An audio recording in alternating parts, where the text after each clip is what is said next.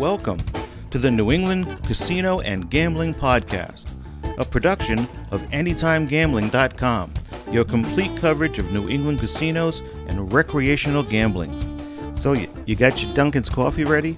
Because our next Wicked episode is going to be starting right now. It has been called a nook, a bank, a belvedere, a dive, a gazebo, a gambling hall, a gambling club, a gambling joint, a gambling den, and a saloon. It's been called a kiosk, a pavilion, a summer house, clubhouse, honky-tonk, dice joint, the track, the races, betting house, betting parlor, and an arcade. You can find it in a public building or a room for entertainment, including gambling. It's typically open from the evening until morning, and many are open 24/7. And there are over 9,000 of them in the world.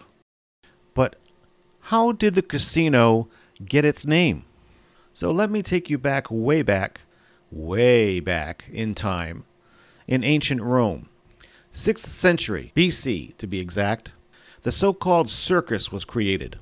A public place where visitors were playing craps and making money bets and doing all sorts of interesting, somewhat inappropriate, and probably illegal things in a large, open public area. It was called the circus. Of course, the Roman circus was mainly known for chariot races and horse races and gladiator combats. It's probably a good thing that we didn't get into the habit of calling what we now call casinos circuses. That would make Mohegan Sun Resort and Circus. Or in Oklahoma, the Pawnee Nation would have their TP Circus. Probably a very small circus. And out in Las Vegas, there'd actually be a casino named Circus, Circus, Circus.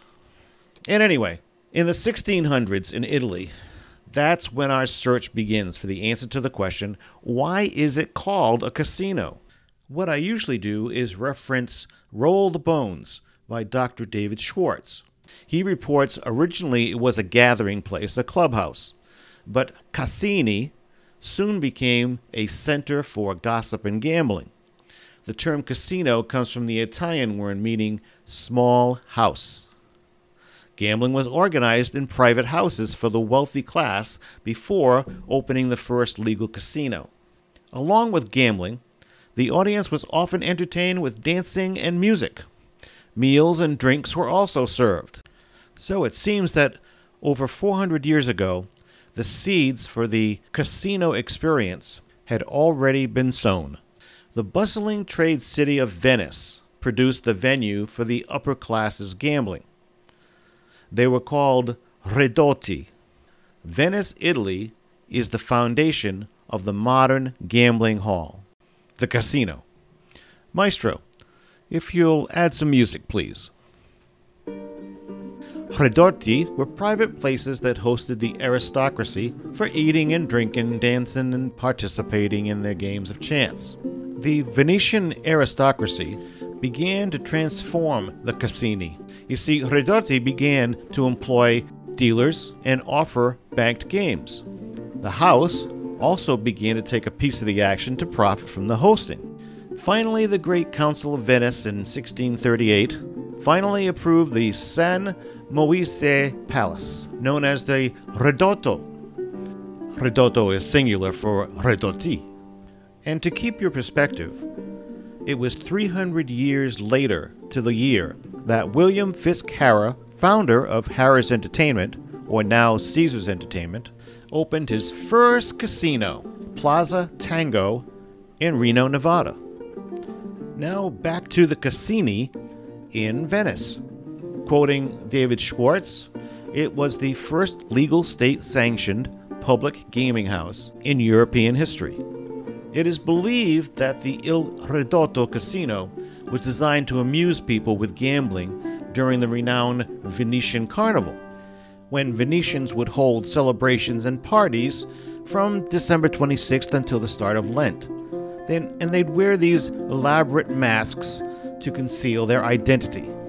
These parties were the only time when the lower and upper classes mingled together or gambled together. The existence of Il Ridotto was beneficial to the state also because it had to pay high taxes on its activities. That sounds a little similar to today's casinos, but I digress. Unfortunately, the negative attitude of the church towards this kind of amusement forced the government to make gambling illegal. Due to these laws, the first official casino in the world, Il Ridotto, was closed. However, casinos began to spread widely outside of Italy, especially in France, where the first casino opened in Paris, made possible thanks to Cardinal Mazarin, who hoped to replenish the state treasury with the help of taxes from the gambling business. Casinos were approved because the tax money was able to help the government. However, I digress again. Now might be a good time for News in 1 minute. This News in 1 Minute is going to be a mishmash of New England casino headlines. In a New England steakhouse poll, David Prime Foxwoods edged out Rare Steakhouse at Encore and Michael Jordan Steakhouse at Mohegan Sun. While Rhode Island's casinos are the only ones that have allowed smoking to return, casino workers testified in favor of a bill that would ban smoking at both Bally's Rhode Island casinos. In Maine, a group of lawmakers are trying to stop a sports betting compromise between Governor Janet Mills and the tribes by advancing a rival version that would cut casinos in on the mobile betting market. In Massachusetts, March was a good month for the state's 3 gambling centers. Together, they generated more than $102 million in gaming revenue, with Encore Boston Harbor having its best month since opening. And finally, in Connecticut, Mohegan Sun and Foxwoods are each building new VIP lounges inside their facilities for their guests. The Mohegan Sun VIP lounge will be taking space in the closed Sunrise Buffet. And that's your news in 1 minute. News in 1 minute. Now let's travel in time, all the way to the 19th century in America.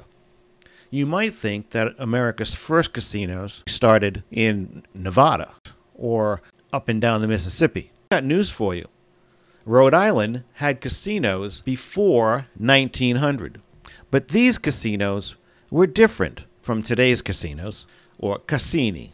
One of Rhode Island's most architectural landmarks is in Newport, Rhode Island, and is called the Newport Casino. Now, in the 19th century, a casino was a social and recreational facility, not precisely a place for gambling.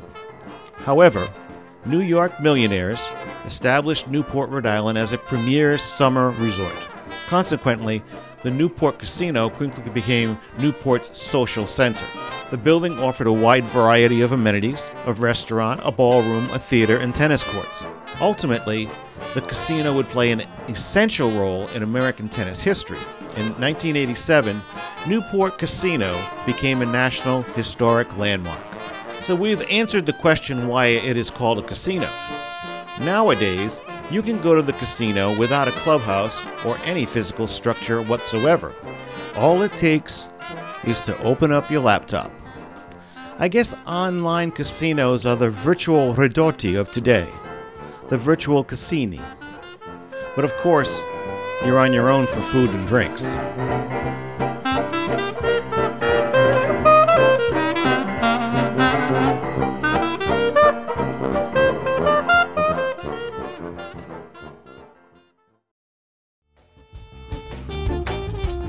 You can find AnytimeGambling.com on Twitter at AnytimeGambling, on Facebook at the New England Casino Facebook group, or follow me, Robin Aubin. As we say at Anytime Gambling, embrace the math, not the myth. Thanks for listening, and we'll see you next time.